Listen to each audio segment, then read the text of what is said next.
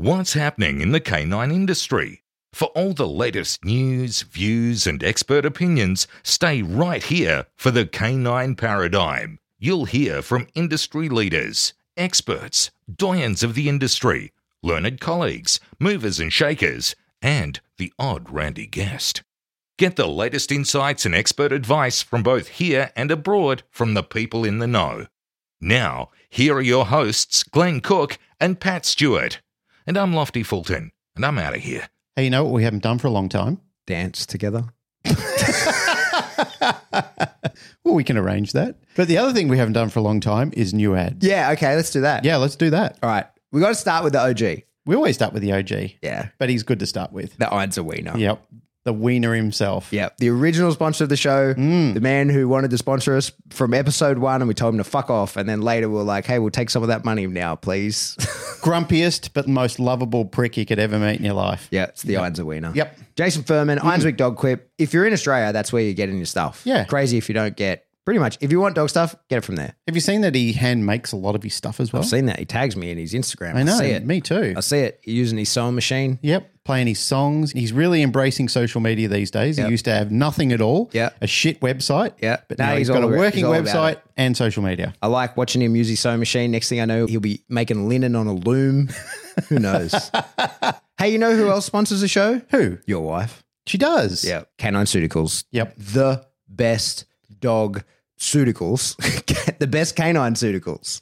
Premium grade, Yep. human quality. Yeah. It's going gangbusters at the moment. Thank you to the community who have been supporting Yeah. it. It's good shit. There's been hot demand for her to get this all over the world. Like people are asking her from every country. She's looking into it at the moment. Okay. So that's going to happen. All right. I caught up with George Kittredge and saw the actual Rowdy Hound box. I know. Yeah. So I had a good talk with George actually about his process in getting this thing to market. Yep. It's a motherfucker. So you should, if you want one, you should get one because George has put a lot of work into turning this dream into a reality. He And did it so is a much reality. R&D, didn't he?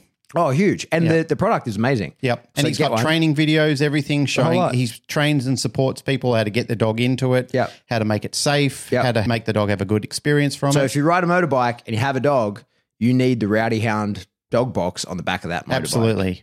Next, Fabian Romo. Yes. He's got a shop, Mojo. And you've seen it. I've been in there. You've I stolen stole a his tug. stuff, yeah. I stole a tug. Yeah. I mean, I'd said as I was leaving, I'm taking this. Yep. So I guess it doesn't count.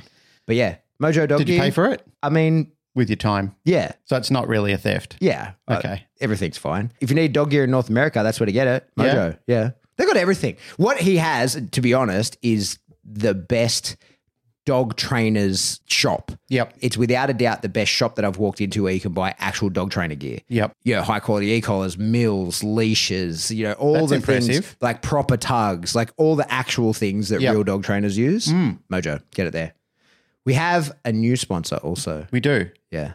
Daniel Trapino. Trapino. Yeah, that sounds about Daniel right. Trapino. It's Dog Club, South Yeah. Australia. Yeah. What does he do there? It's kind of like a little hangout hood that he's created there. Little cultural hub. Little cultural hub in South Australia. So I think that's what Daniel was trying to go for, was to try and embrace and build the culture in South Australia. Because I will be honest, it's been sadly lacking for many, many years. Like not much really canine came out of South Australia. So I think it doesn't mean there aren't good dog trainers down there. There's some very good dog trainers and personalities down in South Australia, but they've never really elevated it. And I think that's what Daniel wants to do. He really wants to push it out into the public forefront. Get in there, South Australians. Get into the Dog Club SA. We must never forget Dan Croft. Dan Croft in Canada. What a good bloke he is. I love speaking to Dan as well. Yeah. Great facility. Great facility, really emphasizing his puppy training programs. I just put an ad up today on Instagram showing a little Doberman doing his little course, running around. But that's what he really wants to emphasize on, the critical period of development in young dogs and puppies. But it's not only that. I mean, it's all working breeds. As I've said before, as you've said before, very impressive to watch all of these dogs on Bosu balls, balancing, and all of the breeds that other people usually are shying away from. He's got like a whole room full of them there. Great shop, great setup, great social media. I really like the Dan Croft setup. Our last person, Who? Barbara de Groot. Oh, lovely Barbara. Yeah. The sugar mama. From the Heart Dog Training. Yeah. She didn't really want it emphasized. She just said, here, have some cash. Yeah. So we just want to say thank you, Barbara. We do want to say thank you, Barbara. Thank you for supporting us. You're love wonderful. We do love you. On with the show. Indeed.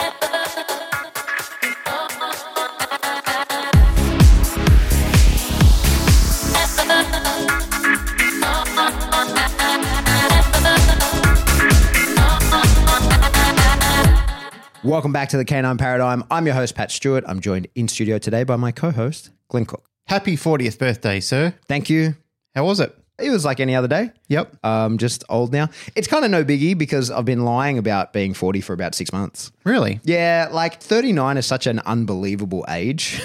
And so when you tell people you're 39, people are like, oh, yeah, sure you are, right? Like you try to avoid being 40. So I just started saying I was 40. And then recently, a couple of months ago, I was drunk and someone said something to me about like, oh, good luck tomorrow. And I was like, I'm a 40-year-old man. You think I can't handle like I've had like 6 drinks. You think that this is going to be a problem for me? And that was when I was like, oh, okay, I've started telling people I'm 40. So it is what it is at this point.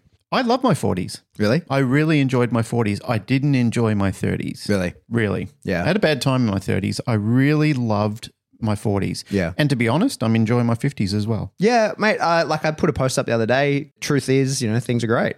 I'm very, very lucky. I think I, a few years ago really came to understand what's important in life, and it's just people. Surround yourself with the right people and things go really well. That philosophy ebbs and flows a little bit, I believe. I think you go through quite a lot of cyclical events like that where you start contemplating the differences and the changes of life around you, because some of those people you don't enjoy. Yeah, but that's what I mean. They're not the right people in that moment then. Well, yeah, that's true. And I mean, I was having a think about this a while ago I see people talking about who my people are. Mm-hmm. And I think sometimes your people are variable, like they'll ebb and flow. For sure. They change in and out of your life. And one thing I came to realize quite some time ago is I've seen other friends of mine who have got their people in their life and they look like fun people. But sometimes you go out with those friends and you meet those people and you realize their people are they're just not your people. And just because it looked like a fun arrangement when you saw your friend with them and because you've got a relationship with that person, those people aren't your people. They're just not. Part of a philosophy that I've had in my life is even if you've got 2 or 3 really valuable people in your life, you're fucking rich. Yeah, totally. It's not about an accumulation of having to have everybody like you or be everybody's best friend or be in everybody's Christmas card list. It's a matter of having those people who would walk in front of a bus for you. And I could probably count on one hand the sort of people that would do that for me, and probably likewise for me to them as well. It's not a mean-spirited thing. It just is what it is, like there are some people who are a lot closer to you and mean a lot more to you than other people. And that has changed. That list has either lengthened or shortened over periods of my life. There have been people that I believed I could have counted on where when it came time to counting on them, they weren't there.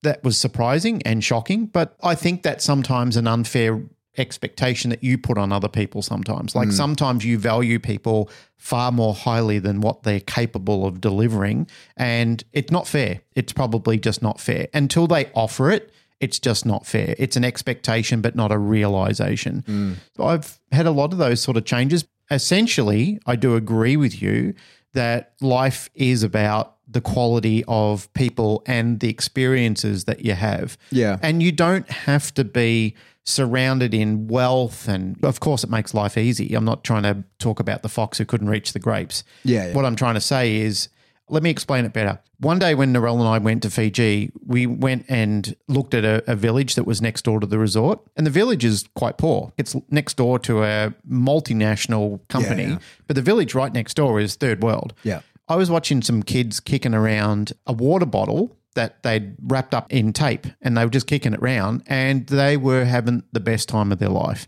You couldn't see them sitting around feeling sorry for themselves, saying life's not fair. They were playing soccer with this ball, and they were laughing and cheering, and the fathers were sitting on, like on the ground watching their kids play and then occasionally getting up and chasing the kids around. The kids were squealing and having a good time with their dad. And I thought to myself, I've missed the point somewhere along the line here. Yeah. I felt bad for them that they were kicking around this shitty little bit of water bottle that was wrapped up. So actually, when I was in town, I bought a couple of soccer balls and I went and gave it to them. They just looked at me with this like, you missed the point. you missed the point. Yeah. They were happy to get them. They went and played soccer with them, and then they came over and gave the balls back to me. And I said, no, these are for you. And they said, oh, really? And I said, yeah. And I thought I was doing like a really big thing for them. But then the next day when I went there, they were still kicking the ball around on the ground. They sold those balls. Probably. Yeah. It wasn't like they weren't happy to get them. Like they were lovely people, but they were lovely anyway without the cost of having to give them anything. Like it didn't mean that they would be any more nicer to you because I gave them a soccer ball or anything like that. Like you go to the village there, you're a welcome guest there. Come around, come and sit down in the house and talk. And I enjoyed some of the conversations I had with them about Fijian life and life in a village and how the hierarchy works with the chief and everything there and how they hunt the reef and fishing for them, what it looks like and so forth. And I learned a bunch of stuff just dropping my guard and dropping my understanding of what life should be about through commercialism and looking at their life. Anyway, I digress. This is your 40th birthday. To the point, I read this book that an army psychologist put me onto many, many years ago called Brain Rules by a guy called John Medina. Yeah, I heard of John Medina, yeah. Yeah, it's really, really good book. And probably 8 years ago when Jane was pregnant with Rip, he also has a second book called Brain Rules for Babies. It's a really good guide. I've gifted that book to many, many people who are having kids and they're like, got any advice? I'm like, read this book. It's everything that you need to know. And in that, there's a whole piece on that where he explains that beyond your basic living necessities, their money isn't a contributing factor to happiness.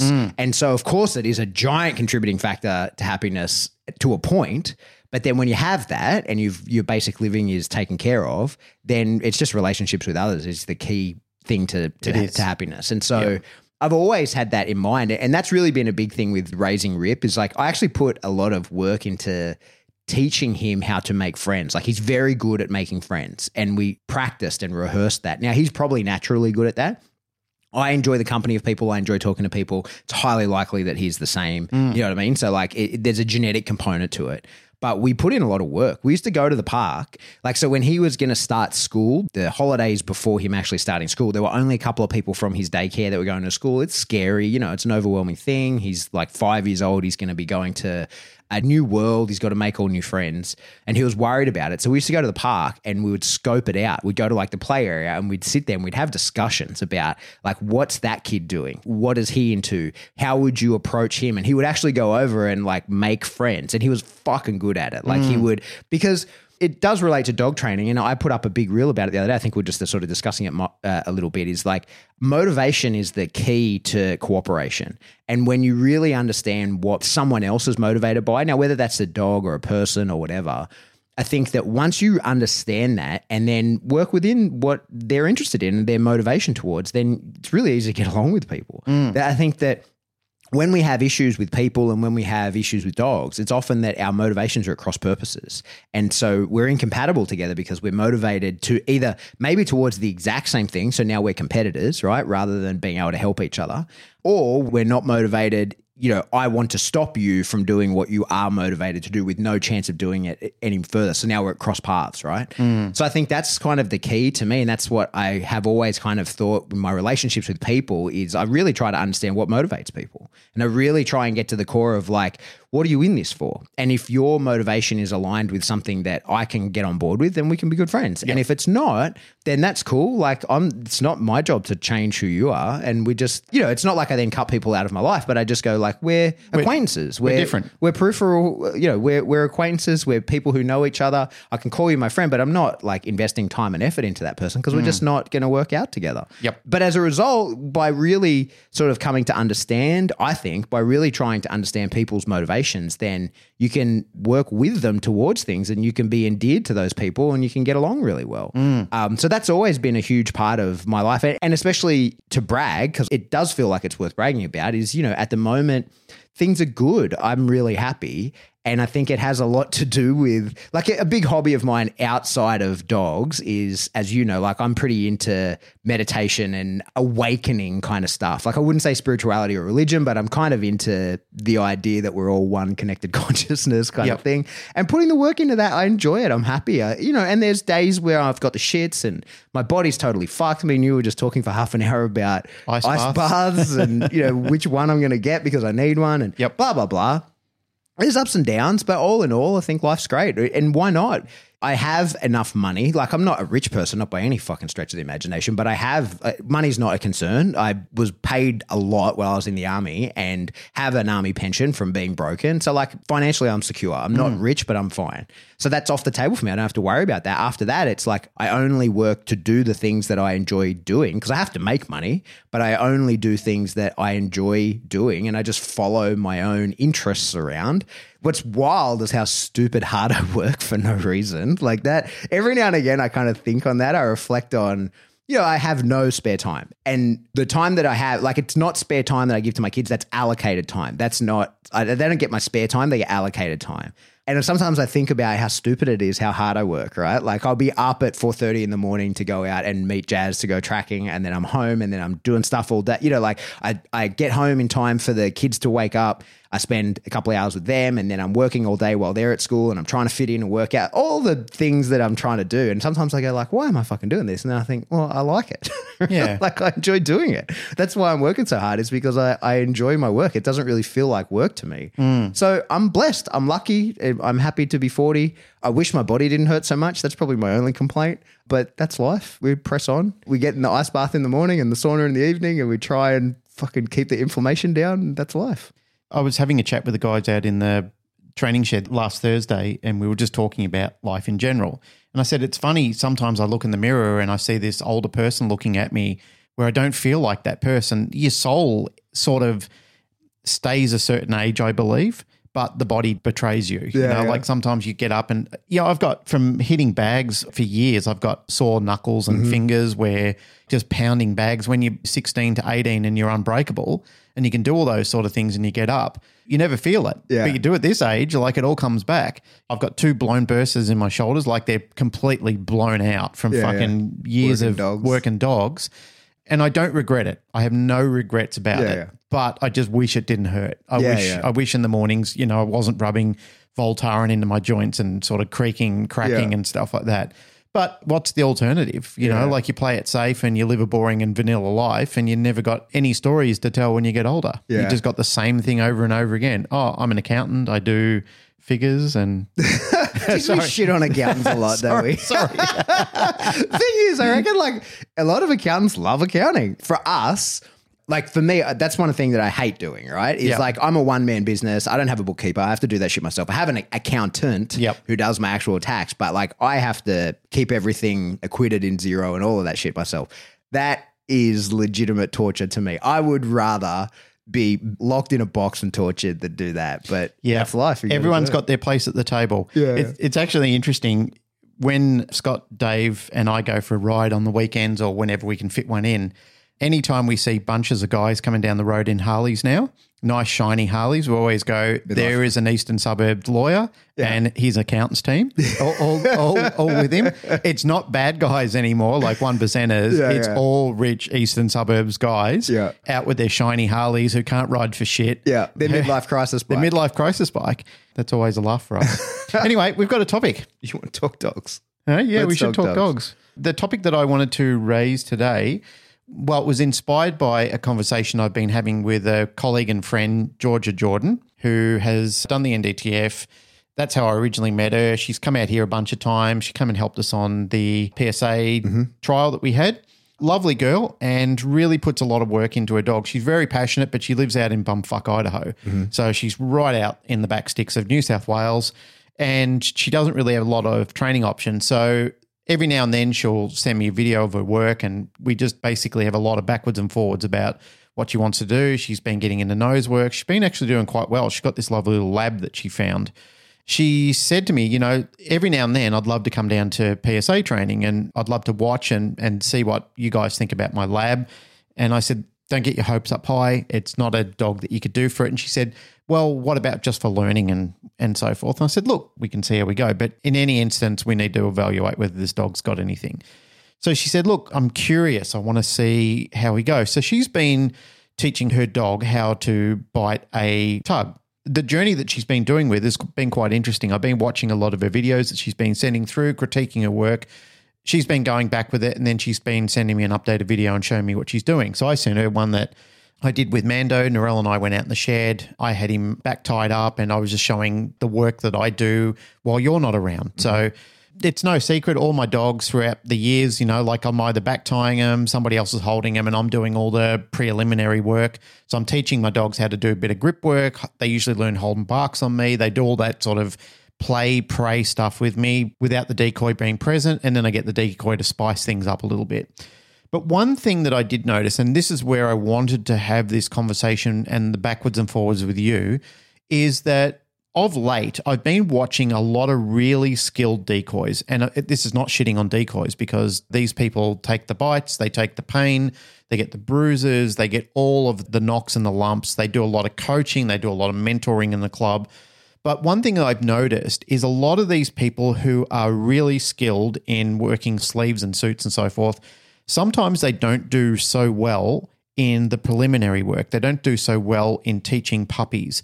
And I feel in my assessment of it, and there might be people listening to this thinking it's unfair, but it's what I'm going to say anyway, because it was something that we assessed in our own club in ADT. It was something I assessed in my club, Master Dog Training, when I had that years ago. And it's something that I've given people as feedback online when I've watched them do work, when they've said to me, what do you think?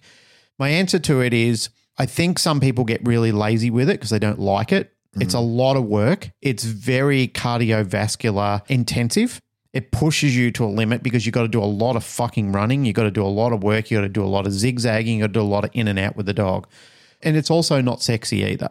Suit work and sleeve work can be very sexy. People love it. You can do a bit of a pose with it. And especially now people have got cameras pointing at them. They spend more time lining up shots on the camera than they do worrying about the work.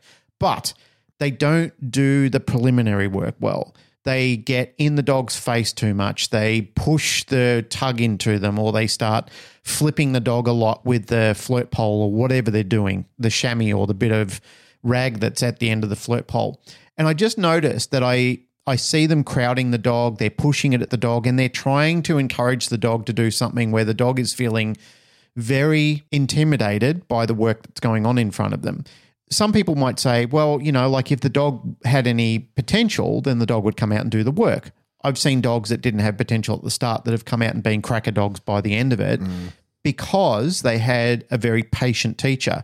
When I do see people do this work well, when I watch people with talent and skill in teaching puppies and juvenile dogs the art of tug and rag work, these dogs can go from very little interest or very little understanding, I should say, to an extremely good dog with a very impressive bite display at the end of their cycle into adulthood.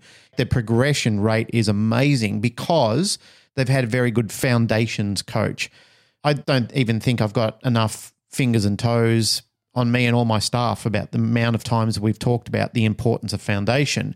And I think that's where I want to go with this conversation, and I'm curious to hear your thoughts on it. Yeah, I think we could, as you say, we could broaden this beyond just bite work so that we're including kind of everybody that listens. Sure. It's not just bite work for bite work. This is any time that people are playing with their dog. Yeah. Like we've just had Jay over here who encourages the importance of play.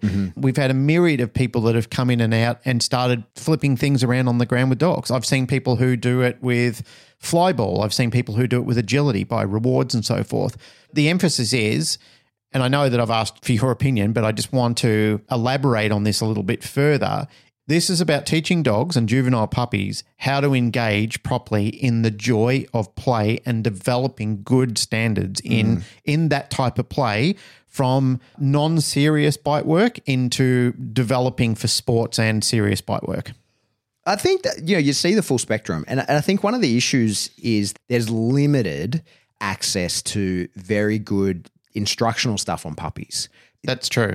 And I think that the challenging part of that is there isn't a paint by numbers. I think once you get an adult dog and the desire to bite is there, for the most part, you can kind of it's still a lot of variability. There's still a lot of every dog is an individual, but there is a glide path, and so there are steps you can follow. Now, whether we're just talking play or whether we're talking grip development, all that kind of stuff. But if it's grip development, you can read Jerry's book, and it's a step by step. When the dog gets to be good, do it at this, go to this. Then the next thing is this, right? And you sort of chain along. But there isn't really much for that on puppies because I think every puppy is such an individual, right? Absolutely. And the drives come in at different points. Like take, for example, Hondo, like Ema's dog in the club. When he turned up, was a little driverless potato. He ate pretty well, but at 8 weeks old, there was almost no interest in a rag or anything like that. Just kind of like looked at it like, what do I want that for? Like just no interest. But at, I think it was 13 weeks, just comes online. Yep. Like, and it's all there, like actually doing it borderline extreme level where we're now actually trying to sort of cap him a little bit and just sort of keep him a little bit more focused because the level of drive that he has is almost too much. It spills out of him in the work. Like he's having trouble controlling himself emotionally because he's so intense in the work. But see, that's the thing that decoys need to be aware of. They need to be aware of these things because dogs go through so many rapid changes when they're young. You know, little interest to extreme interest. I've seen decoys and trainers at clubs where they have come on so intense and they think, oh, this is great. And they canned it to that. But the problem is then they intensify it too much and they boil the puppy over because their experience doesn't tell them, dial it back a little bit. Let's make this a little bit fun because I can see that you're going over threshold and you're stressing too much now. Where once again, they haven't read the play well. They've looked at what they think through their limitations in knowledge is how to actually go about engaging in the bite work with the dog, but they haven't realised what they've just done is incredibly stressful and not fun. I think the emphasis that it's not my saying, it's a saying that I've heard before, but I love it and I utilise it regularly, is that the purpose of any type of training is for the student to feel better at the end of the lesson than they did at the start of the lesson. If you can capture and utilize that in anything you're doing, you're successful as a teacher no matter what. That's what I try and emulate when I'm out with doing any type of training now, is to try and make the dog or even my human students feel better about the end of the day than they did at the start of the day. They might be tired and they might think, oh, you know, that's a long session and we've been doing theory and practice and so forth. But generally speaking, now as opposed to earlier when I was a younger teacher, now I have people coming up to me saying, oh, that was a great day, thanks. I really felt like the lights came on at the end of that. I'm tired, but I really felt that what we hashed out there made a lot more sense. I love seeing that with a dog too. Like I like to see that the dog will engage and have a bit of a problem, but then also overcome the problem because you have enough breadth in your training arsenal to be able to show the dog, this is not going so well. I'm going to rechannel you here. I'm going to take you into this mode of thinking now. And then you can see the dog going, oh, I don't have to feel that way. I don't have to feel so intense and intimidated or aroused about what's going on there. I can still feel aroused, but I can feel better about my level of arousal rather than this channel that I was over here. I had a really interesting conversation many years ago. It was probably like 2018 or something with Bart. We were doing a gold school for the army. Yep. It was all just special forces dogs. And towards the end of one of the days, they brought out this dog who wasn't like on the course with a handler or anything. It was just one of the guys brought out a dog and was like, hey, Pat, we just need another person to assist in the training. Can you do like a civil sort of chase away on this dog? So he was going to post with the dog. Wanted me to put a little bit of pressure on the dog till the dog shows, you know, like some forward aggression and then run away and hide. Have the dog pursue me and find me and bark, and then I would run away and put a little bit more pressure, you know, the sort of thing. And this would go over, you know, like 500 odd meters through the big training facility. The dog would continue chasing me, no equipment, keep the dog aggressive, give him this win like he was constantly pushing me away, right? And the dog was under a year old, but sort of at the back end of that. So maybe like 9-10 months old, something like that. So I do the session and it all goes fine. Like, and the dog, I should, before I talk about what Bart said to me afterwards, the dog is presently a military working dog, right? So like it all worked out. He did very well. He's an incredible dog actually, right? But the problem was he maybe was faking how incredible a dog he was. Because we got in the car and Bart says to me, looks and he goes, you pushed that dog right to the limit. And I was like, what do you mean? Because I felt like I hardly put any pressure on the dog, right? There was mostly sort of a lot of prey actually that the dog was just chasing me.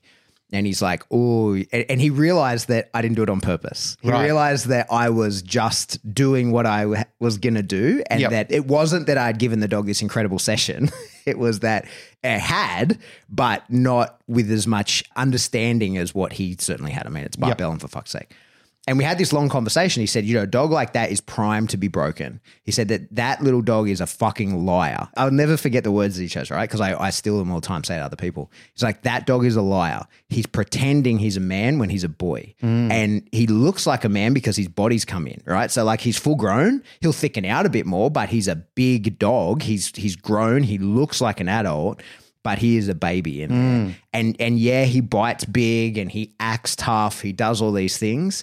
But that dog is still 9 months old in his head. Yep. He is an adolescent. Yep. He explained, he said, if you just put even just a tiny little bit more pressure on that dog, it would have been the end. He would have crumbled. The issue was, and as he sort of explained, and what I intuitively probably understood to an extent, but couldn't explain, and I since have, explained to a lot of people because I'm really careful with dogs that age, even more so than with puppies. Because with puppies, it's obvious. Like for me, with puppies, it's very like, they're puppies. You just, like bite work with a puppy is just playing with it. Really, that's all it is. When you're developing a young dog, the difference between what I would do as a decoy and what I would just do with my own dog fucking around with it is very little, except in one instance, it's the handler's going to be there holding the leash. And in the other, I might clip him to a back tire. He might be off leash and just playing around with me, right? Like it's almost the same thing. But people can still do that badly. Yeah, of course. And that's the issue. Like, you know what you're doing and you know what you want. To an extent. Yeah, but better than the average man. Yeah, yeah. And that's the thing, mate. And this is the essence of our conversation is some people believe that they're killing it when they're killing it. Yeah, yeah. You know what I mean? But that's what I mean. So like with the puppy, it's kind of obvious. Yeah. But with an adolescent dog, especially when he looks like an adult, it's really easy to go, oh, well, you're ready for big boy stuff and put too much pressure on the dog. And as I sort of came to think about it is like all these things, like I always think of dogs as wet concrete. Your job as you're raising that young dog is to keep that wet concrete in the shape that you want it. That's all you have to do because it is slowly setting. And all you have to do is just keep forming it into whatever shape it is that you want it to be. And eventually, sort of come 18 months, 2 years, whatever it is, depending on the bloodline and all these sorts of different things, that concrete sets and then it is what it is. And the problem is what you see and what like I've been guilty of, and not in a way that I'd say that I've ever wrecked a dog, but I've certainly dragged the trowel through the wet concrete and gone, oh, fuck, like I've just ripped open a big gap there. And by accident, because I didn't realize the concrete was that wet. And now I'm going to, instead of getting to just keep it the same and like nicely mold it the way that I want, now I have to put in the work into fixing that issue that I just created. Yeah. Like I just dragged that trowel through there and there's a gouge that I have to now re-smooth over. And the problem with that, the issue with a lot of like nerve issues in young dogs, in my opinion anyway, and this relates to sort of any dogs, it doesn't matter whether they're bite work or pets or whatever. The issue with, I think, little nerve problems in dogs is that it's a lot like, as I was explaining, the spider that's been chasing you for your entire life and is going to kill you when it bites you, but it's not allowed to bite you until you look at it. Right? So that's the problem with when people often find a nerve issue in young dogs, they start trying to fix it. And very often it would just go away by itself. But the process of trying to fix it usually is what keeps tearing it open, right? And I think that often just ignoring it is enough. Like just put that dog away. And it's not ignoring it, but it's just not addressing it directly. Just work the dog through it. And if the dog's got a bit of a funny issue with the stick, like we see this all the time when we're developing dogs, a dog will just turn up one week and have a weird issue with the stick. And that, like with most dogs, that happens at some point for a week. Yep. You know what I mean? And if I see like either the young dog that I'm developing has some issue with the stick, I just drop the stick right there and I just don't use it in that session. And then I probably don't use it in the next session. And then the session after that, I'll bring the stick out and see how they feel. And in almost every instance, there's no issue with the stick that third time around when I bring it back in. Yep. But if I started trying to develop with the stick in that moment, chances are the dog starts going, hey, you're putting a lot of work into that. Like you are actively trying to counter condition me to this. And of course, like if I do it correctly, it will work. That's how counter conditioning works, right? Like but the difference between a perfect rep where you bring the dog to the cusp of having an issue and then he shows you strength and you turn off the issue and he overcomes it and he feels victorious. Well, he still had to overcome it to begin with, right? And there's the risk of him not overcoming it, that you put this tiny little bit of pressure on. It could be as simple as you're rattling the stick while the dog is, maybe the dog's got the sleeve in its mouth and I've got the stick behind me at full arm's length and I'm rattling it. And as soon as the dog counters, regrips, shows me some strength, I'm going to stop rattling it. But he might not. He might not counter. He might not regrip. And if I just keep rattling it, that tiny little bit of pressure that I only meant to be just like an inoculation. You went over threshold. 2 minutes later, that's a lot of pressure. Yep. As I'm still standing there rattling the thing going, fuck, why aren't you regripping? You know what I mean? So that's why I think young dogs are especially prime, but like puppies for sure, but adolescent dogs are especially dangerous to work because at that point they start showing you strength that they don't really have. They're experimenting with behaviors and you have to be really careful and make sure that those experiments that they show you are successful into the things that you want. So when a dog shows you some strength, you overreact. That's what, when I'm training people out there, you see me all the time telling people overreact. Yeah, you collapse, you feign, you make the dog look like it hurt you when it really didn't. It's theater. It's acting and it is. It's a pantomime. It's theater. You have to convince the dog you are something that you're not sure whether you are, and you have to go overboard to show the dog, no, you're definitely what you think you are. I remember Boyd telling me years ago when we were training, which I laughed at the time, but I came to believe him over the years, is the best dog trainers in the world are the biggest clowns. Oh, totally.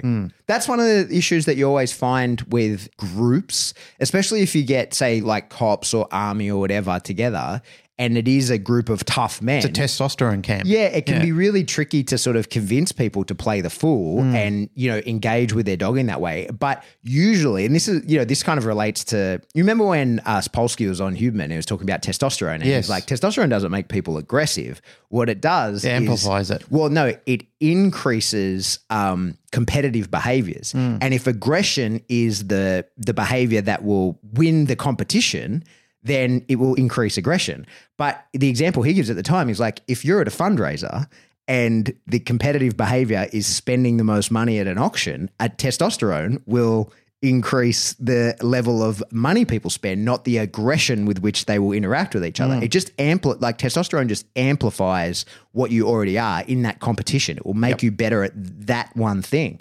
And so what usually happens, what I find, is once you get one person who will play really well with the dog and let go and actually sort of engages and plays the fool and yells and claps and does all the things that dog needs him to do and to get the success that he needs, then everybody else does it. Yeah. Because now it's a competition of who can do that better, right? Because it's who's a tougher guy to start with, but then when that leads to success, it's like, oh, well, all this giant amount of testosterone that I have drives me for competition, and if that's the successful behavior in the competition, then that's what I'll display more of, and I'll be the fool to you. I'll out-clown you. But if no one does it, then it's hard. And what I find as well is because I'm not an insider to the group, it doesn't matter how good I do it. Because I'm not one of them. I'm there with the teacher. So I will leave at the end of the day and they'll go to the locker room and be like, what a dickhead, right? Like, see the way that he was acting like a clown. But it only takes one of them to get in on it, and then they're all competitively acting like a clown. I've always embraced that in a clown. I love it. Yeah, me too. I love having fun and I love joking and I love being goofy. It wasn't difficult for me at the club to do it. Like it was something that I enjoyed doing, was making noise and falling over and letting the dogs jump all over you and stuff like that. It was just fun stuff. And you're right. There's a lot of times where I've watched groups of people not being able to do that because they're kind of thinking, oh, I can't do that. That is uncool to be seen doing those type of things. And that, my friend, is why you'll never be good at training dogs, because it's not about machoism or stoicism or looking great or anything like that. It's about remembering it's not about you, it's about your student. And if you can't embrace that, you're a terrible teacher. Yeah. And you will remain to be until you let go. Like, you have to let it go. You just let it happen and let it go. And then the flow starts to become, and that's, like we've talked about flow state a few times. That's when you and the dog start flowing together. Yeah. Like, together you start growing each other up. Like, one props the other and you start ratcheting each other up and up and up. And it's a beautiful, harmonious thing when it really starts to take form. Do you remember that Mike Tyson saying, everybody's got a plan until they get punched in the face? That's the one, yes. That is a fantastic statement. And I think of that quite fondly. And it brought me back to my first boxing coach, a guy called Brian Levere. When I was 16 years old, and I used to go down to his gym in Bayswater with my mate. And Brian he had a really good way of sussing you out whether you were going to be a good fighter or not. So there was a guy there that I thought was amazing. You know, like I just looked at him. I was a kid and he was probably 19 or something like that. And he was flashy. He had lots of form. He was, you know, like he'd smash the bags, hit the pads and everything like that. And I was sitting with Brian one night. I'd got to know Brian and I was just being his little gopher at the time. And I said, oh, Leno's pretty good, isn't he? And he said, we'll see. And I said, why do you say that? What he said was, all that glitters isn't gold. And I said, right. So can you tell me a little bit more about that? And he said, all I want you to do is watch him over the next couple of weeks because now the pressure is on. And he said, now we will find out if Leno's a good fighter or not. And over the next couple of weeks, Brian started putting a little bit of incremental hurts on him. And the first time Leno got hurt, I saw it and I never knew what to look for, but I saw it through Brian's eyes because he was coaching me what to look for. And I saw this guy fold. And right then and then he decided he didn't want to be a boxer because being punched in the face hurts. And he was good at punching. He was really good at punching, but until he got punched back, and it wasn't that Brian was trying to hurt him. He was just trying to figure out, are you a career boxer or are you a guy that's going to turn up and put $2 in the tin and just go and punch bags in the corner? I remember him sitting down the back and, you know, like Brian pushed everyone away and Leno and Brian were down the back. And, you know, I could see this a bit of a conflicted conversation happening. But he had such a good way with him where he sat him and he put his hand on his shoulder and I heard him at a distance saying, son, I'm here for you, not against you. I need you to realize you've got the heart, you just haven't got the head. And he said, and unfortunately, this isn't going to be the job for you. Leno left for quite a while and didn't see him for ages. Then he came back and he goes, is it cool if I come down here and just train? He said, of course, you're one of my boys. You were always welcome down here. You'll always be one of my boys. And he said, let's focus on the fitness, huh? So he became part of the fitness and, you know, like he used to go in and help spar with the head work on, but he realized, and Brian saw it in him at the start, like Bart saw in that dog where you were doing the work, that this person was never meant to be a career fighter. He had no place in being a boxer because he would have got fucked up. And Brian cared more about that than he did in pushing him into the ring and getting him minced up. The reason I'm bringing up this story is because A, you reminded me of it, and B, it made me think about good coaches and what they see in the youth and how they develop them properly and they understand. These are things that I've had to have similar conversations with people over time who don't want to do sports with the dog. They want to go out and work the streets with the dog. And I've had to have these conversations with them and say, this dog will run. Like this dog will run under your feet and pull you over trying to escape from the issue. They're not going to stick around. Just because it's your mate and you love this dog, it's not a suitable working dog. It's a hindrance to you. And I remember working on a site with a guy years ago.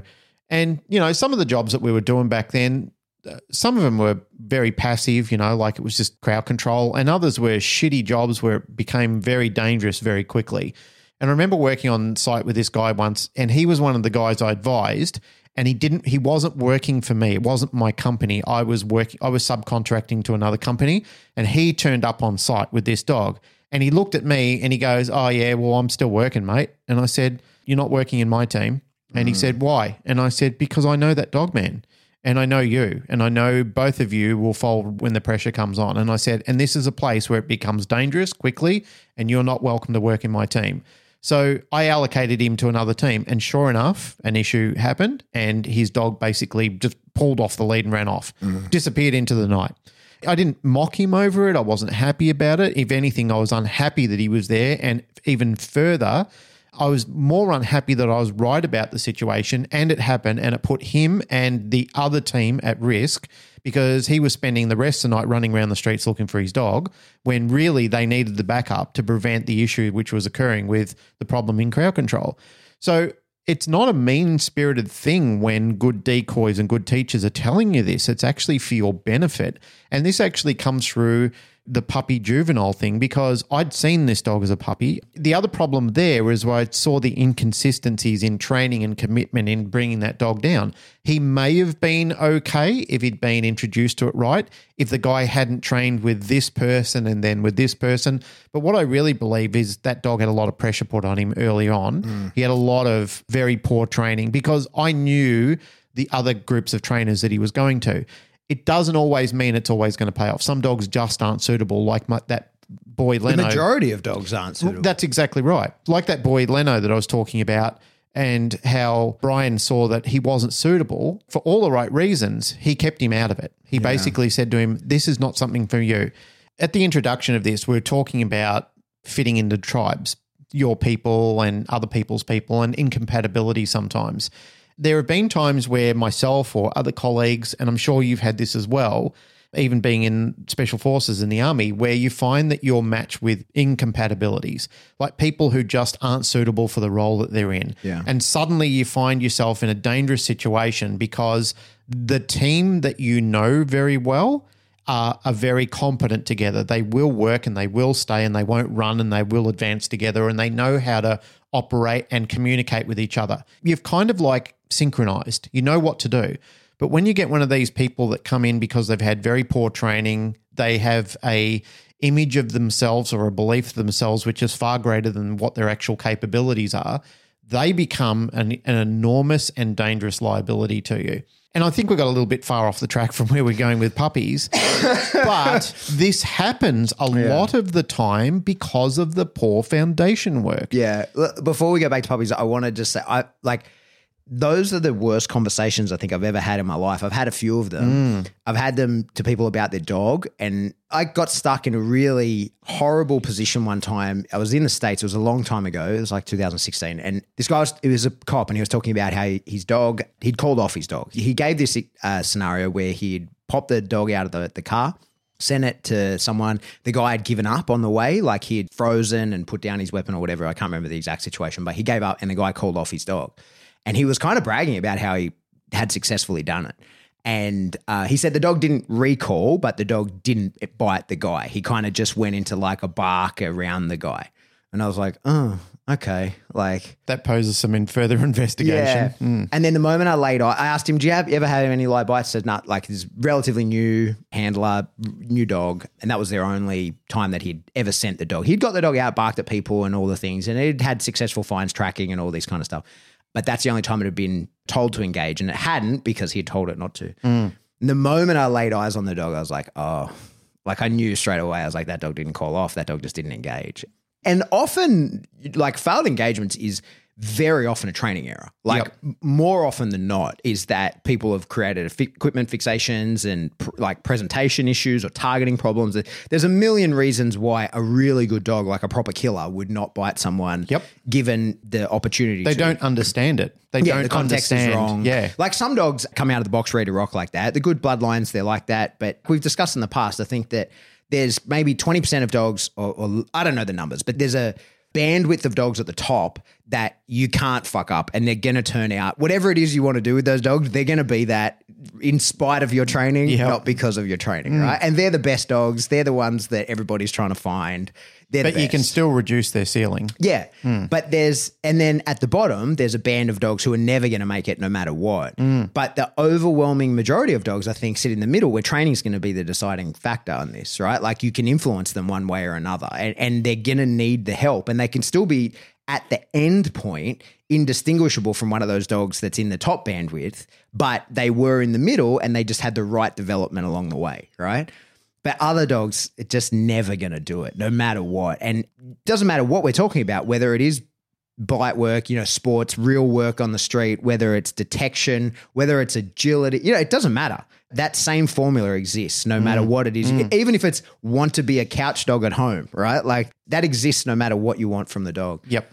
But like that conversation, that's the first time I ever had it with someone who like I'd only just met, and he didn't know me. And I was like, I actually sort of sought counsel from a couple of the instructors at the thing. And I was like, hey, what are you guys going to do about this? And they're like, what do you mean? What are we going to do about it? And I was like, this guy's dog's a fucking cur. Like this is not, and this is at a certification, and they didn't read it.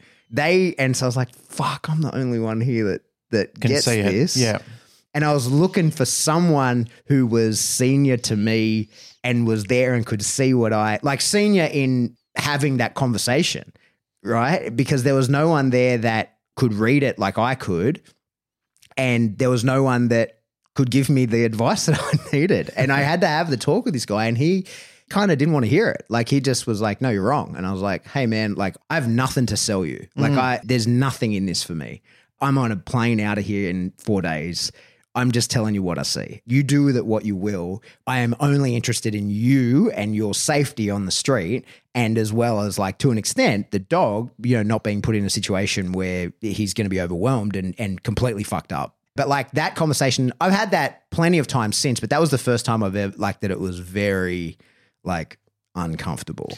It's always uncomfortable when the person that you're having the conversation with just doesn't buy it. Yeah. And they don't understand, as you said, it's coming from a wonderful place. Like, it's coming from a place of care and concern for their well-being and the dogs. Yeah. But that's such a hard conversation to have, because sometimes when you have that conversation, all you do is throw fuel on the fire for people who are like, I'll prove you wrong. You're like, no, man, what you're going to do is torture this dog for the next 2 years. Yep. Trying to force it to do something that it doesn't want to do. Exactly right. And then in 2 years, you're going to like realize that you've been pushing shit uphill and it's not going to work, and you're going to hate yourself, and you're going to resent it'll be too late for you and the dog's relationship, because you'll now fucking hate and resent the dog because of it's not doing the things that you've been trying to get to do for 2 years. And you're going to make me a villain in your head through all of this because I said that it couldn't do it, and you're going to think that I refuse to work the dog. Or what, very often happens is that then people will say, oh, the decoy fucked him up when he was young, and like all the issues are because of what happened to him when he was young. When in reality, the decoy, like the session that went terribly, was going to go terribly no matter what the decoy did. And then the decoy then says, hey, it's not going to work out. Now, I've been in that situation with many people. There's been people that fucking send videos of me around to people saying that I tried to fuck up their dog. And when I saw the video, I was like, hey, there was no other way that could go. Like, that's a scared dog. And I gave the dog the best possible experience I could. And if you want to show that video, you show it to anyone you like, because the way that session was going to go, no matter who did that session, right? But so that's one of the things, like now, that conversation is really hard to have. You've got to frame that conversation to people. And more often than not, it really depends on the person. I really try and not have that conversation. I want them to realize it themselves. And I usually say to people, we just keep working at it. We just keep working. We'll see what comes out. And usually we want them to sort of realize like, this isn't going to go the way. And we go, yeah, probably not. Right? Yep. But then there's capacity issues. Like like if it's for real work, I'd never want to. Yeah, more often than not, though, I think people who work the streets with their dog, more often than not, are pretty open to it when you're like, hey, man, this dog isn't going to do what you need him to do to keep you safe. You can love him as much as you want. He can sleep on the bed, but you need another dog that's going to live in the kennel. Exactly right. You need another dog that's going to do the job, and you don't need you need a type of dog that is okay with you loving this dog and him just being the work dog. Because there's plenty of dogs that do that. There's plenty of dogs that are like, no, I want to live in the kennel, come out and fuck people up and then get put back in the kennel. Yep. Right? There are dogs that are happy that way. They are. I need to intervene there because listening to you discussing that, there is one person, and it's usually a trainer, who's even worse. And I don't even call them trainers. I call them placators, because what they do is that person, that disgruntled person, will go to one of these placators, and then they will build this dog up on a house of cards. Yeah. And the dog is fucking shithouse. And I don't mean that the dog is a terrible dog. I just mean the training is the scaffolding that they build around the dog. It's a show. It's a fucking show. It's an absolute facade. And when they bring the dog back, they'll sort of poke their tongue at you and they'll give you the look at my dog now. I've had one of these guys, I said, mate, I'm telling you now, that is all plastic. All that is sticky tape and bubble gum, and that dog will come apart the minute any pressure goes on it. The fact that you showed up here to try and stick it in my ass over this dog who is incapable, I said that trainer who you went to needs a good kick up the ass. Yeah, well, they've taken your money. Exactly. Yeah. And they've thrown the gauntlet down for me and said, well, I want you to test the dog down. And I said, I don't want to do it. I don't want to do it because I know that your dog will fold. And they've gone, no, you don't want to do it because you know that somebody else has trained my dog to a better standard and you couldn't do it. And I said, I'm not going to do it, but I'm going to get my friend to do it because I'm telling you, you'll blame me and you'll say that I've used some trickery to do it, but I'm going to get my friend to do a very reasonable test with your dog and you can abort any time. You can stop any time, but I'm going to get my colleague to do it and I'm going to stand here with my arms folded and I'm going to watch and take notes. That's all I'm going to do. And this is exactly what we're going to do. And I said, before I do it with your dog, I'm going to get my colleague to do it with 3 other dogs so you can see the test going down and you can see, and we're going to film it. You can see it happening. You can see it unfolding and you can see that you aren't a victim of us putting pressure on you or doing anything untoward, that any of these dogs that are less capable or not less capable, that are a lesser standard, younger than your dog, but I'm going to show you somebody else doing it so you can see what I'm talking about it. So we did it and my colleague showed them and then they still wouldn't believe it, even after their dog completely fucked up and flipped out. Yeah, that's the worst type of person and placater that can come together because there's just no convincing them that you're not the bad guy and you haven't done the wrong thing. Yeah. And now it's worse for trainers because of social media and these shitbag horrendous people who get on and spread lies and mistruths and misinformation over those sort of things because they're weak and of character themselves and they have no understanding of what's actually going on. And yet when good people who have actually at one stage did care about them, did care about their dog and did care about the combination of all of it coming together, have now given up on them and saying, I'm done with this person. Yeah. Terribly sad. Well, it's very frustrating when people put their dog in positions to fail like that. Yeah, horrible. And like the problem is there's varying degrees of that. Like, you know, last year when I was going to do the Mondio stuff, when I went out and trained with the guys, Dimmy was very easily able to fend Remy, right? Because he doesn't know how to deal with a Mondio-style barrage. He's never seen it. It doesn't happen in PSA. And because like he's not a really aggressive dog, he was like, hey, what's happening here? He got very confused and didn't bite after me having tell him to. Yep. But it wasn't a nerve issue. So like that's one of the things is that sometimes like that's a training issue and it lies on me and it's because I just was like, oh, well, we'll go do Mondio. And I put him in over his head and he just got confused and didn't engage because he didn't know what to do. But it's not nerves, right? Like he just was like, this is probably from having so much control work also like played a role in it. But so the problem is that is really different from putting in your dog in a position to get run. Like that's a whole nother sort of thing. And it can look similar. Yeah. I think you were there when we did that trial in the US and I ran that dog. And I apologized to the lady afterwards. I was like, hey, fuck, I'm really sorry that happened. And let me help with the dog. And she's like, oh, it's okay. It's second time. I was like, what? Why didn't you tell me? Well, what are you here for? If the dog got run at another trial and got run again in the exact same scenario, like it's a PDC, it doesn't change. It fucking is what it is. Yep. Like, how have you not tested this and how have you not built the dog to this? Why are we finding out? Like, and how did this happen a second time? It's fair enough if it happens one time, you go, shit, I didn't know that was an issue.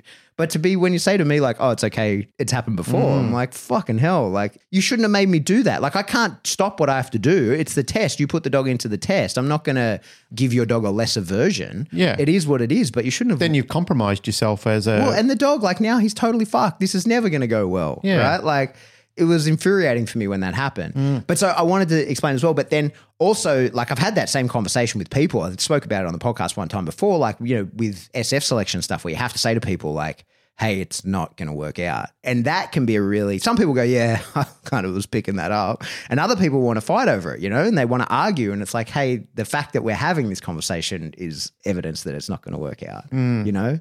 The only time I've ever not enjoyed one of those conversations, but where it was like, I was nearly in a fight with a guy one time. I knew who he was and he was a big, strong dude, right? And could definitely fight. And I was like, hey man, put your hands back in your pockets. I was like, we're not fighting. And he's like burring up to me. And I was like, mate, this isn't how it's going to go. Don't embarrass yourself.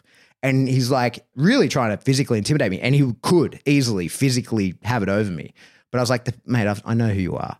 And he's like, looks at me confused. I was like, you'll stop. I was like, you'll probably put a decent beating on me. For sure, you'll hurt me badly. But I will never fucking stop. You will have to kill me before I stop. And you will stop the moment I chin you. Like the moment I even pinch you, you will stop because you're a pussy. And the dude, like he knew and you could see him. And I was like, so we're not fighting. I was like, we're not doing this. This is a long time ago and I was still in the army. I was like, Dude, we're not fighting. This is not becoming a physical altercation. This is ridiculous because it's only going to result in me getting a beating from you and then you crying on the floor after I get one hit on you. Like that's how this is going to play out for sure. Why endure this together? Anyway, so that's my stories on that. Back to puppies. Where did we get to? Jeez, we go on some fucking tangents. We do. Well, it ties in because what we've just discussed, all of these elements and all these issues that we've raised generally come from these foundations not being set properly. And this is why I'm actually being very critical of it at the moment when I'm looking at work and I'm thinking there are times where I think the handler hasn't got any chance because the decoy or the trainer that's doing the work doesn't know what they're doing as well. And again, it doesn't relate just to bite work. It's not just about that at all. One of the things where I was watching something online was the trainer and the handler. The trainer was actually like whipping the dog in the face with the item, believing that that was going to generate more drive from the dog. You know, like everybody was laughing, having a good time, but the dog wasn't. The dog was having a good time at all. The dog was actually having a terrible time from it because, well, what should have presented itself to the entire party was if the dog's not going to get it when it's super fun, why is it going to get it now when you're starting to hurt the dog or intimidate the dog in the training platform? So, well, they're trying to tap into aggression, right? They are, but they're just doing a very poor job of it because instead of doing that, they're creating avoidance through what they're doing. That brings me on to another story, an interesting one that happened years ago. I did a lot of work in the early days when Boyd taught me a lot of escape avoidance work and we were working dogs through avoidance and how to teach the dog how to feel powerful and victorious through it, even when the dog is in a lot of doubt and a lot of conflict within itself. And I remember doing one of these training sessions years ago where I had a dog. We worked with the dog tied into a corner and a group of people were actually watching at the time. I was the decoy and I got one of my handlers to handle the dog and he was making sure the dog couldn't escape. So we were working the dog to try and teach the dog to bite the sleeve and hold the sleeve. During a couple of the exercises, the dog was grabbing the sleeve. We were letting the dog win. We were doing it very incremental. One of the people in the crowd were watching me. It was a young lady and she came up and said, I don't understand what I'm seeing here. In fact, I'm in two minds whether this is cruel or not. And she said, why do you want the dog and why are you insistent on getting the dog to bite a sleeve?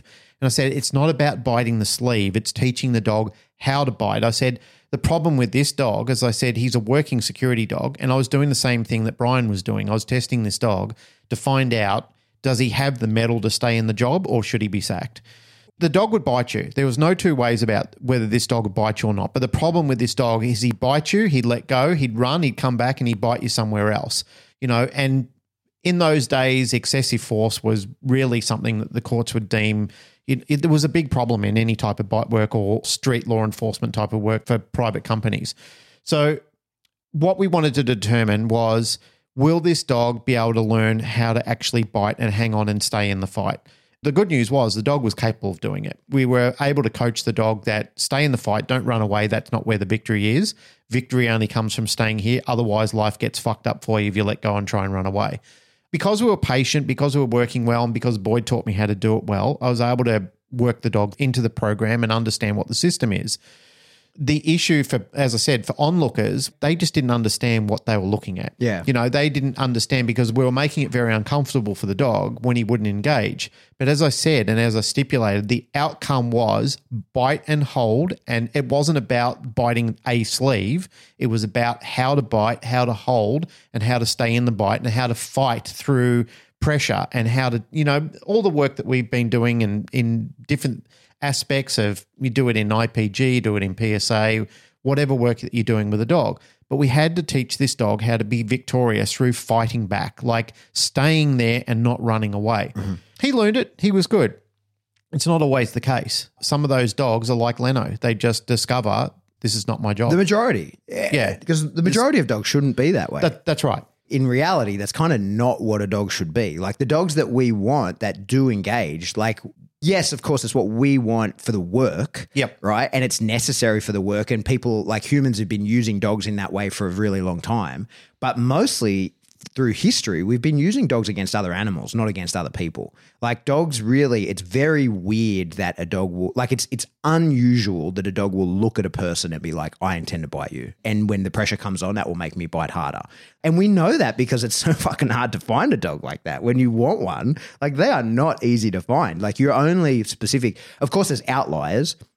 But it's only going to be within specific breeds. It's only going to be within specific bloodlines of those breeds. And it's only going to be not even all of them that pan out the way that you think. Because it's usually through an education as well. Yeah, it's such an uncommon thing for a dog to do. And like that's not what people, the majority of through time, like people don't want a dog that demolishes someone that breaks into their house. They want a dog that barks and has someone not break into their house. You know what I mean? Overwhelmingly, people don't want, even people who want a guard dog, people don't actually want a dog that will legit bite someone that breaks into their house, because like what a disaster and how dangerous that is if it's not who you think it will. Like if the dogs make bad decisions all the time. Like if it's just one of your kids that's come to town and, climbed in through a window one night, your dog fucking nails them. Like, we have kids at our place all the time that just open the door unannounced, just walk straight in. If I had a dog that would like bite someone that broke into the house like that, I couldn't do it. He'd have to live in the kennel. It'd be way too dangerous. I couldn't do it, right? And like if I had that kind of dog, he would, because I am okay with that in a dog, but that's so rare. I think sort of relating to puppies and what we're talking about is I think that the hardest part about raising puppies as a trainer, right? So no, it's not your puppy, it's someone else's that you're a part of, is that their handling is often not good, because how could it possibly be? It's their first time, right? Yep. So like, and puppies are squirrely and difficult to handle at the best of times. And the problem is by the time someone gets good at it, it's not a puppy anymore and they're onto an adult dog, and now it's a different type of handling and they've got to get good at that. It's rare, the type of person that has multiple dogs and is constantly raising many dogs, they have the time and the opportunity to get good at handling a dog. But mostly the people we work with will never get good at handling a puppy because they only have that one, and then 10 years later they have another one, right? And like there's 10 years in between. They're never going to develop a really high competence in a skill set when it's 10 years. Like you get 6 months of it and then it's 10 years before the next one. And so that's an issue. And I think as well, like I think we sometimes forget, especially in the working space, no matter what the work is, whether, it doesn't matter what it is very often when people get their Ferrari of a dog, they've got the right dog, the right bloodline, all those sorts of things, is there's this pressure of getting it done quickly. And it can feel like you've kind of achieved nothing. Like, like there's sessions where I see it when people come in and they'll do a session with me and it goes for 10 minutes max, and the dog only bites a couple of things, or they bring in the dog to work on engagement or whatever, and I only throw the ball twice and the dog comes back and then I roll around on the floor with it. That can be really disheartening to people because they're like, I want to see big progress, and it's like, it just doesn't go that way. I don't want to see big progress in a puppy. I just want to see just the dog get a little bit more interested in the thing that we're trying to do, and we make a tiny little approximation towards what it is that we're trying to achieve. That's all I want to do with the grass grow. Exactly. And it's so infuriating. Like, and that's why people don't develop the skill, because they're too fucking lazy. Yeah. But there's pressure both ways, because when a handler turns up to a decoy and you do fuck all because doing hardly anything is the right thing to do. That's true. They're like, hey, where's the rest? And you're like, no, we did the right amount. Mate, this is the main reason why, and I'm glad, like certainly I didn't invent this. Bart is the one that put me onto it, and there's more and more people doing it now, is that at seminars now, it's not so much a like first in, best dressed on working spots. It's like, you want a working spot, you tell me what kind of dog you have, and I'm going to select the dogs that I can demonstrate. We can actually demonstrate the thing that I'm here to teach, rather than just having a bunch of random dogs come in. Because very often the problem is people will go like, oh, well, I've got a working spot, I'm here for have Pat fix my dog. And it's like, no, fixing your dog's a 6-week thing. I'm not like, I can barely make a dent in it here today. And so like I can do step 1, which is probably just going to be building motivation, right? Because like chances are if you've got a big issue with the dog, you're probably motivating the dog in the wrong direction. So I can talk about that, but it's very unlikely I can make any drastic changes with your dog. And in doing so, I'm probably actually going to set that dog back. Even if I don't set the dog back, it's going to be a demonstration of the skill set, because it's not going to generalize. It's going to be extremely context specific, the thing that we're doing in this place with these people while I'm doing it, all those sorts of things. So I think that's one of the things I'm really happy to see more and more and more seminars that I see being run are people saying like, apply for a working spot and we'll go through and we'll see what's appropriate that is actually appropriate training, that we can actually demonstrate and achieve something and actually have people understand that training is incremental and that we don't put on a big show. This isn't a theater where we're going to impress you with my, radical change in the dog. Now, sometimes that's possible, right? Like there are times where you can do that because there's a very specific thing that's causing the problem. But for the most part, training should be boring. It should be very unimpressive. It should be just like little incremental steps towards the ultimate change. 100%. Some of the training sessions are just painful, absolutely painful. It's like watching, as I said before, it's like watching grass grow or paint dry. It is absolutely boring. It's just going out there, and the hardest thing about that training session is the setup.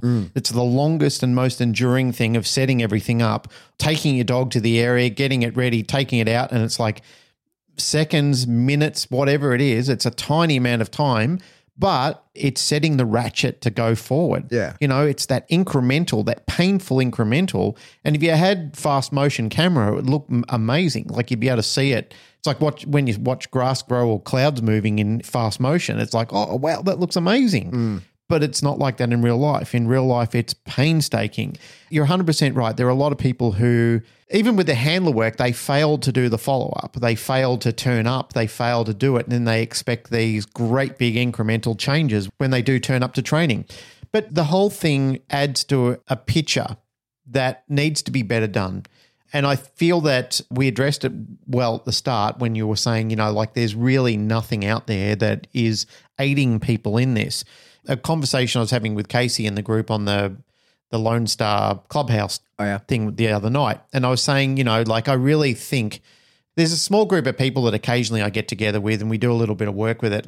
I was kind of thinking I'm going to look back at getting into it. I kind of miss it, it was fun stuff to do, early development work, and just have a small group of people that I can work with and teach them how to do it, because I got a lot of work in doing it. I got, 10 years solid of working young dogs and fucking stacks of them too. It was pretty much most of the work that I did with ADT in those early days was the first round of people that came in were all the juniors and puppies, and it was just getting rags out and having, Boyd running up and down the line telling all the trainers, do it this way, do it that way.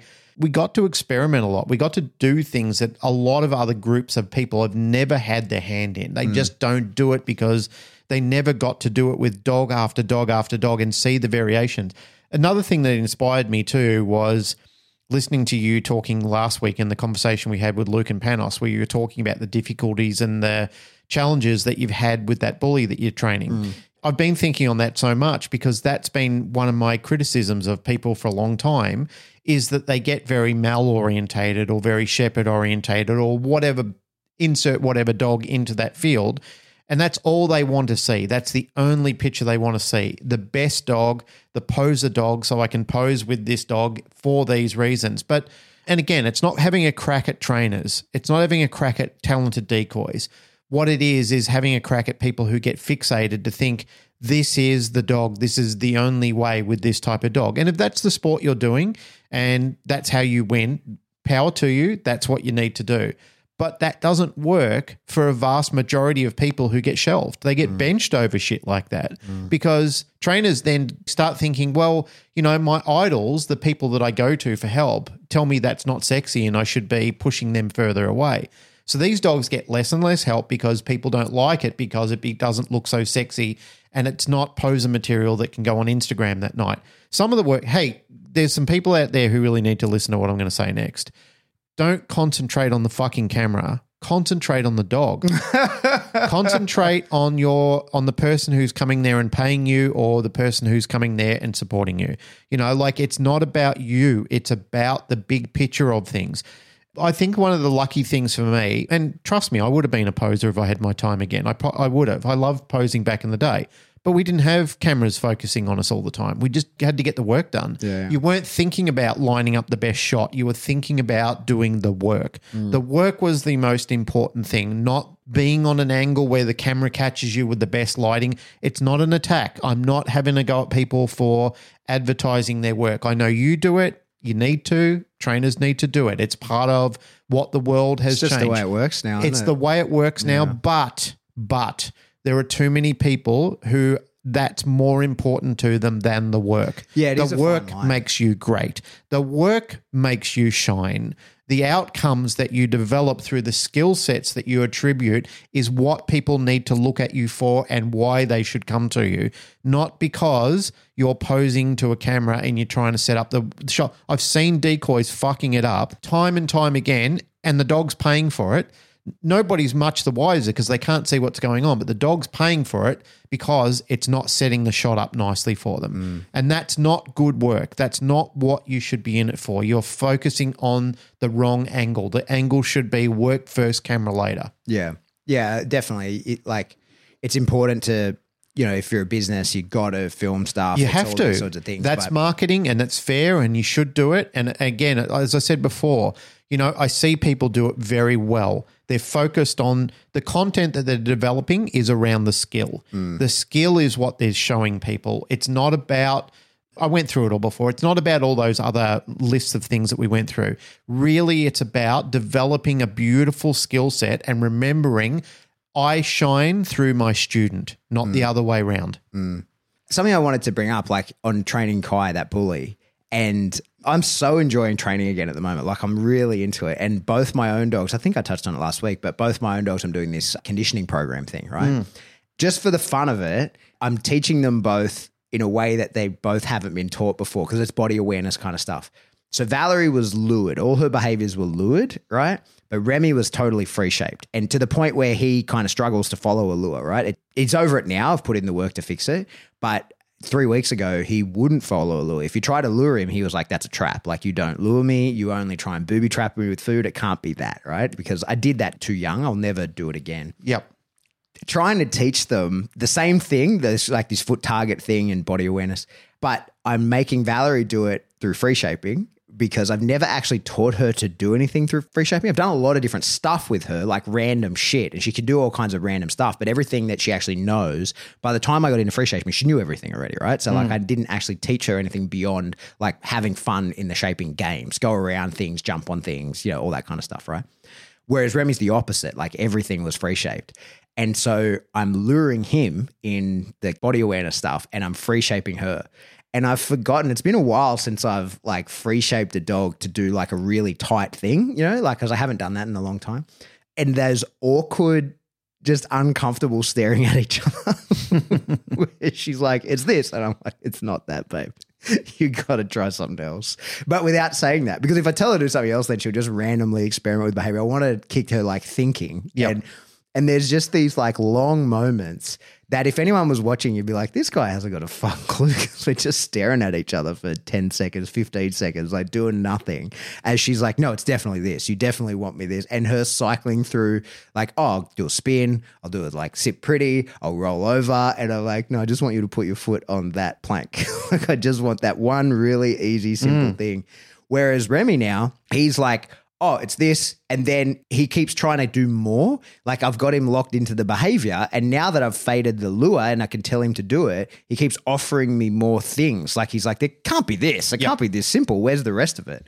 But I think that's what I mean. Like if you were to look at that, it's so boring. It's especially with like Valerie. Yeah, it's not sexy. I'm just It's staring not at her. sexy I'm work, just but- staring at her for like 15 seconds, like Yep. waiting for her to do something. And then when she does it, like, yeah, that's what I wanted. Here you go, have some food, right? Like it's so unentertaining to watch. But it's quite effective training. Like they're both learning really quickly. We're making progress through the program. Like, but there's nothing exciting to see. No panties will be dropped over training puppies, I'm telling you. But nor should it. And on puppies though, like what I'll say sort of in defense of a lot of, because I know there'll be a lot of people saying like, oh, it's fucking hard to work puppies. And it is. It is. That's why people aren't good at it. Yeah, Because they become complacent to it. Yeah. And I think what people sort of, as I was saying before, when people get their Ferrari dog and it's like, this is the one that's all going to work out for us, they get too technical. And that's what I find myself really often as a decoy saying like, I don't care how this goes. I don't care how this looks. As long as the dog is enjoying it, I can fix any problems that come of this later. Like I want it to go perfectly. I want it to be back teeth. I want the dog pushing. I want the mechanics of the dog dog's body to be correct. Yep. But more importantly, all I really care about is that the dog enjoys the session and wants to do it again. Because over time, I can get the mechanics correct. The only thing that matters to me at the end of the session is not that we made progress towards what is the physical outcome, but that the dog wants to go again. Because if he wants to go again, I can do it again and I get another shot. And over the next 12 months, we'll approximate towards the right thing. But it's more important to me that every puppy finishes the session being like, fuck yeah, I had an awesome time with that. Like, I want to do that again. Now, there's varying degrees of that. There's success at the end where we sit there and cuddle. And there's dragging the dog out while I'm taunting it with the rag, right? Like, there's varied degrees of what works for the dog. Yeah, well, and where the dog's at in training and what all the things that are happening. Like, that's a spectrum. That's not to say that every session ends in me cuddling a puppy on the floor, but very often it does. Yep. Right? Like, if the puppy does everything well, like, hey, that's it. What's the point?